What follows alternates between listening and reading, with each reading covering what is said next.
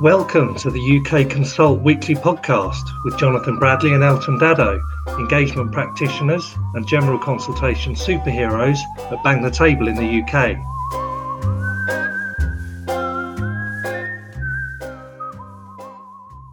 Hello and welcome to Jono and Elt's weekly ramble through all things online community engagement and public consultation. And I understand, Jono, we're joined by a few seagulls today as well.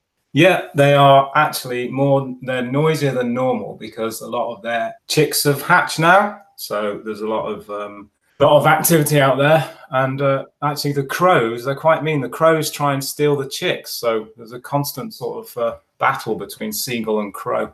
I don't get anything as exciting here. I get like a couple of pigeons fighting every now and then and the cat looking slightly surprised. But yeah, I don't get anything like that. But also there's more and more people out and about, aren't there? So there must be more availability of chips for the, the seagulls as well.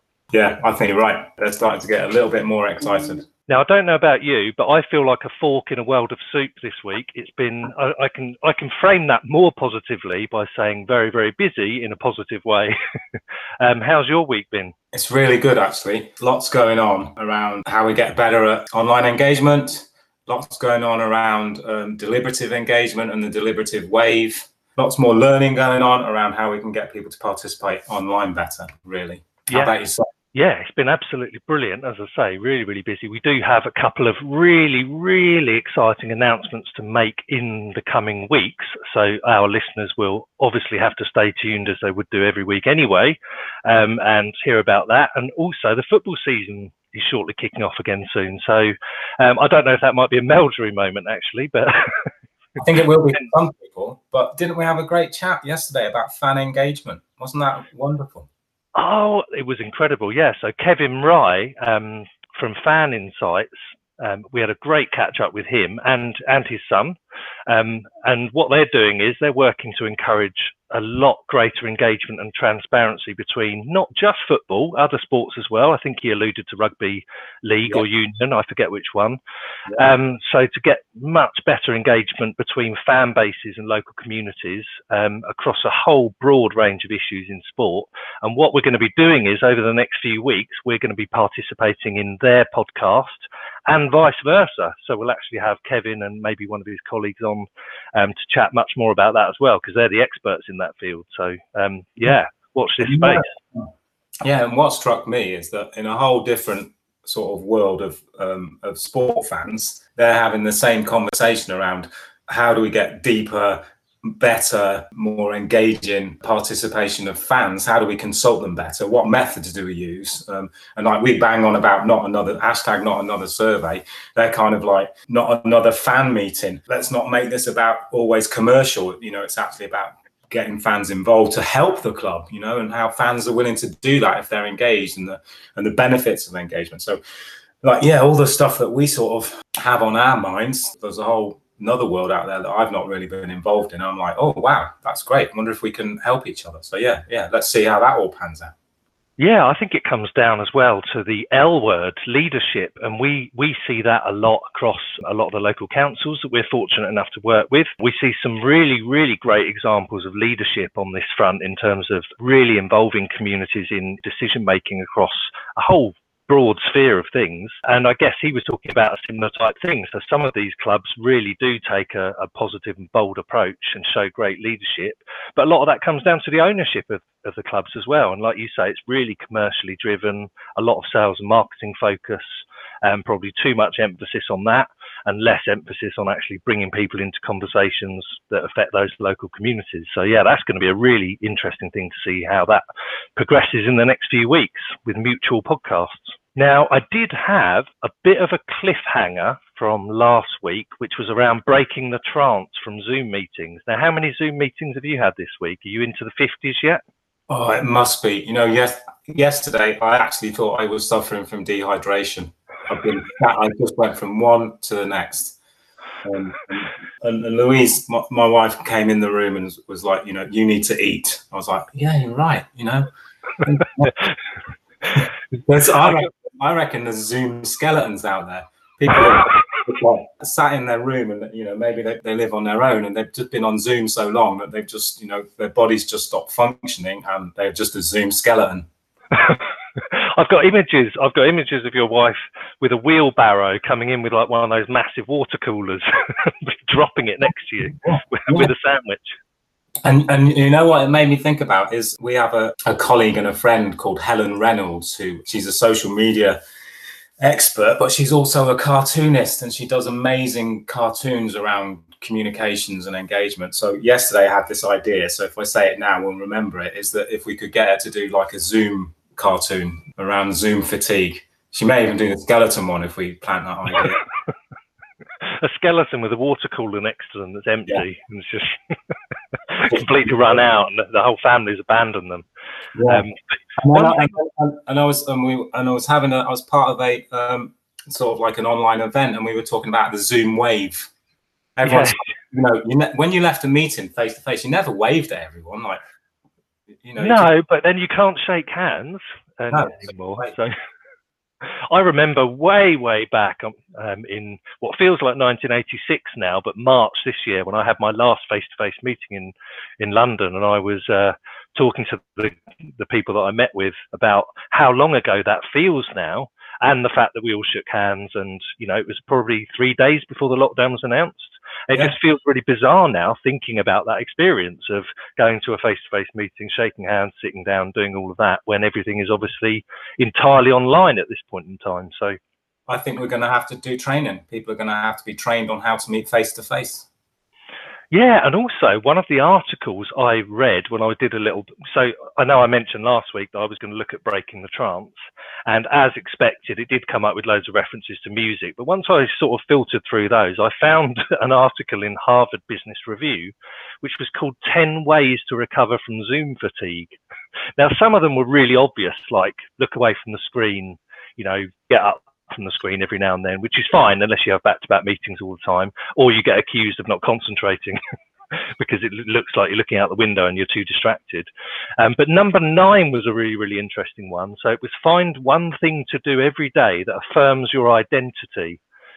So this guy who wrote the article said that both me and my wife need to dance every day, especially through this stressful time, because it keeps us connected to who we are and will be outside of lockdown. And what sort of dance do you think you'll try out? So I thought I'd put that question to you.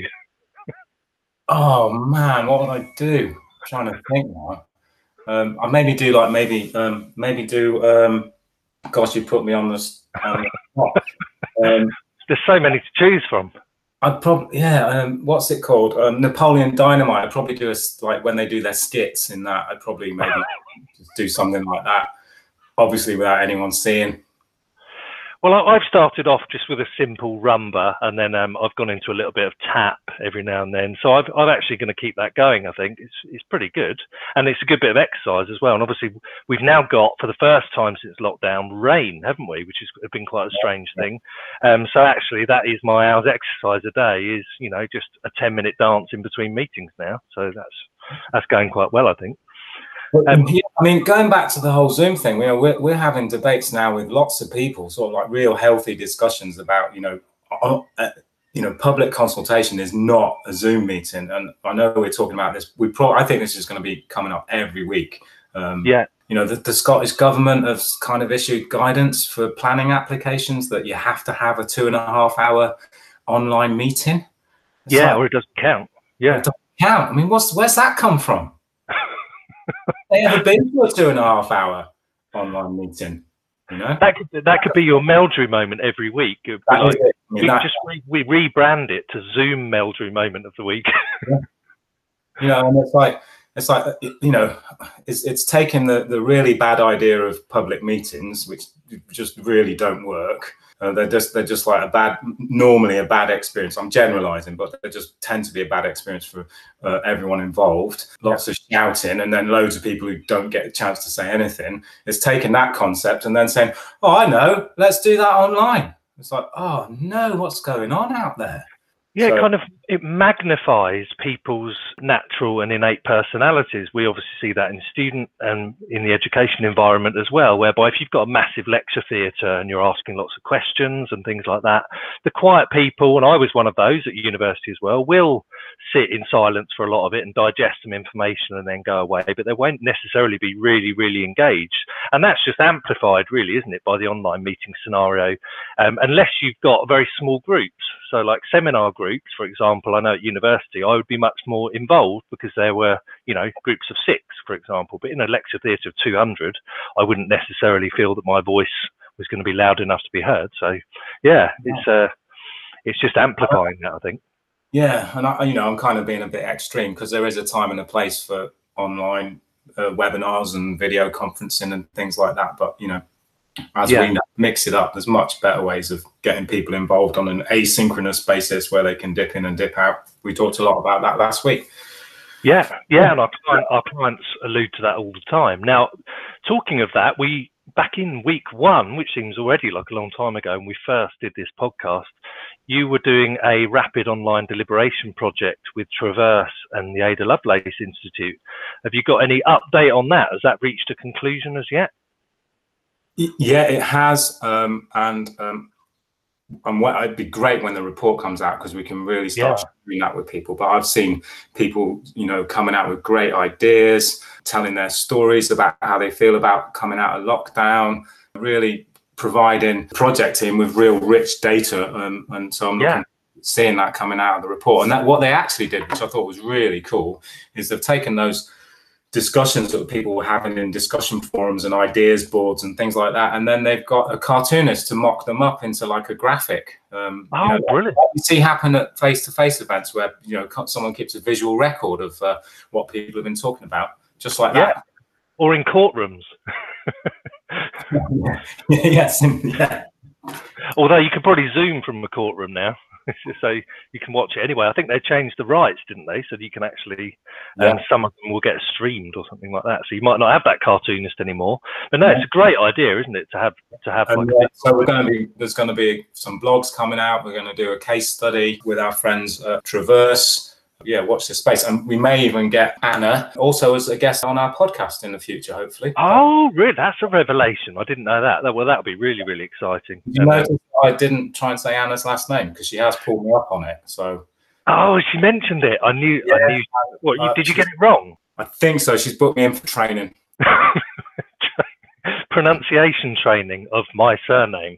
Yeah, I've seen that. That's gone in the calendar, actually. Yeah, so maybe I've been invited to it as well because I think I attempted it. So that's good. I mean, lining up so these bringing more guests in, that'll be fantastic. Yeah, and I noticed as well. There's been, as always, a lot of really good Engagement HQ projects that have been launched this week. Yeah. Anything in particular stand out for you? There are about 5 for me. I did narrow it down to 1 in the interest of time. But I'm really excited by what's happening at Tower Hamlets. They've got they've got a project on people's suggestions for how walking, cycling and social distancing could be made easier in their area. And there are, let me just do a rough count. They're using a map, so people are dropping maps on street corners and near where they live. They're dropping pins and saying, well, this pavement needs widening. There's poor wheelchair access here, etc., etc. And I think at the current count, that's 1,300, maybe 1,400 comment pins dropped on the map by people. Just continue providing them people. That's really come alive. So we'll put a link in to that project. People can have a look at it, and hopefully that will give them some inspiration as well. Yeah, definitely, because there was, I know we alluded to the Enfield one, didn't we, where they did the COVID street space plan, and that was another one that had a lot of contributions to it, and it's really making a positive difference and giving the council a really good steer on the types of measures they need to take, and to give people assurance that things are going to be safe when the full lockdown comes to an end, which I understand is kind of Monday, isn't it, when the shops reopen and stuff like that. It's just the pubs and restaurants now we need. Yeah, we certainly do. But the one I looked at this week, and as I say, there were quite a few to choose from, was Be First London, It's Time to Lift the Curfew. Now, from the title of that, you wouldn't think it is actually what it is. So what they've done is they've drawn up really exciting new plans to give Barking's 500-year-old curfew tower a makeover. So they're looking at things like decluttering the approach to the tower, radically improving the landscaping, to make it a lot more visible and more attractive in terms of being a place to visit, relax and sit down. But they're also introducing a bronze model of the ancient abbey to which the curfew tower was the principal gateway, to explain the historic importance of the site. So it's a really good project. Again, we'll put that up on the blurb that accompanies this podcast as well. But what I was really struck by was, and I know we always talk about the deep engagement tools, but actually it wasn't that. It was their use of the widgets that really, really impressed me. Now, what they'd done was, aside from uploading a load of really good documents around the history of the tower and heritage in Barking Town, all of that sort of stuff, really good photos and illustrations bank, so dating hundreds of years back what the tower used to look like, and then also including their plans for what they think it should look like in the future, or what it could look like. Then they use the deep engagement tools. They've got a latest news, so they're using that tool. They're doing a little survey on it as well. And then they're using the ideas board to get people to add their comments and suggestions about their proposed redevelopment plans. So that's a really good one, really visual as well, the way in which they've set it out. So definitely worth checking that out. Yeah, definitely will. Now, in the weeks, because I know it's been 3 weeks now since I did a really poor Victor Meldrew moment attempt of actually impersonating his voice, and I think I gave him a Lancashire accent, which for a very, very posh South accent just didn't work. But I have been practicing, so I think this is closer to it. So it's something like, "I don't believe it." So I think that's better than my first effort, which was like a deep Lancastrian sort of husk of a voice. But did you have any Meldrew moments this week? I've got one which actually does relate to North and South, but you go for it, because you might have a whole queue of them. I'm going to give you two. One is back to Zoom. Another one is what I read. I can't find the reference. I'll try and maybe I can find it if I Google the phrase. But apparently, anxiety around COVID-19 is making people less likely, or may make people less likely, to take part in civic engagement. Because they're worried. Yeah, and also they're basically like, there's no point in me trying to do it. I can't do anything anymore. I can't influence anything. I can't affect anything. The world's in a right mess. I'm not bothering. So it's like an apathy towards everything that they see on the news, because it's like an absolute minefield of news wherever you go, isn't it? And that's just overwhelming them, perhaps. Yeah. So, as democracy superheroes, we've got our work cut out once again to, make people, feel that there is worth participating in, local public consultations and engagement around their local NHS and things like that. So, yeah, that makes me a bit grumpy. The other grumpy was that my sister told me she'd been on a Zoom with 273 people. Oh, so they're just like these tiny little postage stamp size images moving. I'm guessing that was probably more like a presentation, and she just had to listen. So maybe it was okay. But there you go. There's my two. Well, I looked into this book that you recommended last week, so How Not to Murder Your Grumpy by Carol Wire. Yeah. And the thing that really stood out to me was on the back, just like the back cover of it, and it said, "From collecting airline sick bags to zorbing, you will be sure to find an absorbing pastime for your beloved curmudgeon." Yeah. And I was going to ask you, have you ever tried zorbing? Because I think in the social distancing type of era, it's probably wouldn't even need a mask. It's quite a safe way to travel. I think you're right, Elton. It'll take off. We will all have individual zorbs. I can imagine them here. There'll be different colours so that we can reduce the number of people that are out on any one day. So you could have like a red zorb, a green zorb, and a yellow zorb, and the yellows can go out on one day and the greens can go out on another. Yes. Colour-coded zorbs. I'm going to suggest that to my local council, actually. You can just imagine them kind of bouncing off cars in the street and stuff like that, but no one will get injured. No, it's the future. I'm glad you mentioned it.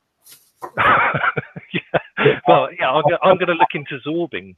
Our podcast is now informing government policy. this must be the best social distancing pastime ever. And I live quite near the Ashdown Forest, and there's some really good open spaces and hills there. I actually might think about giving it a go, but no, that wasn't my Meldrew moment though. It's just that you reminded me because you'd said have a look at this book, and yeah, it was quite a good absorbing back cover. But my Meldrew moment was around the north-south disparity between saying a brew and a cup of tea. Oh. Why it annoys me is for the following reason. Why can't both be acceptable? Why does it matter? But why is it worthy? And this takes me right the way back to my university days when I used to live with someone from Pontefract in Yorkshire, someone who was a Geordie, and someone who was from Reading.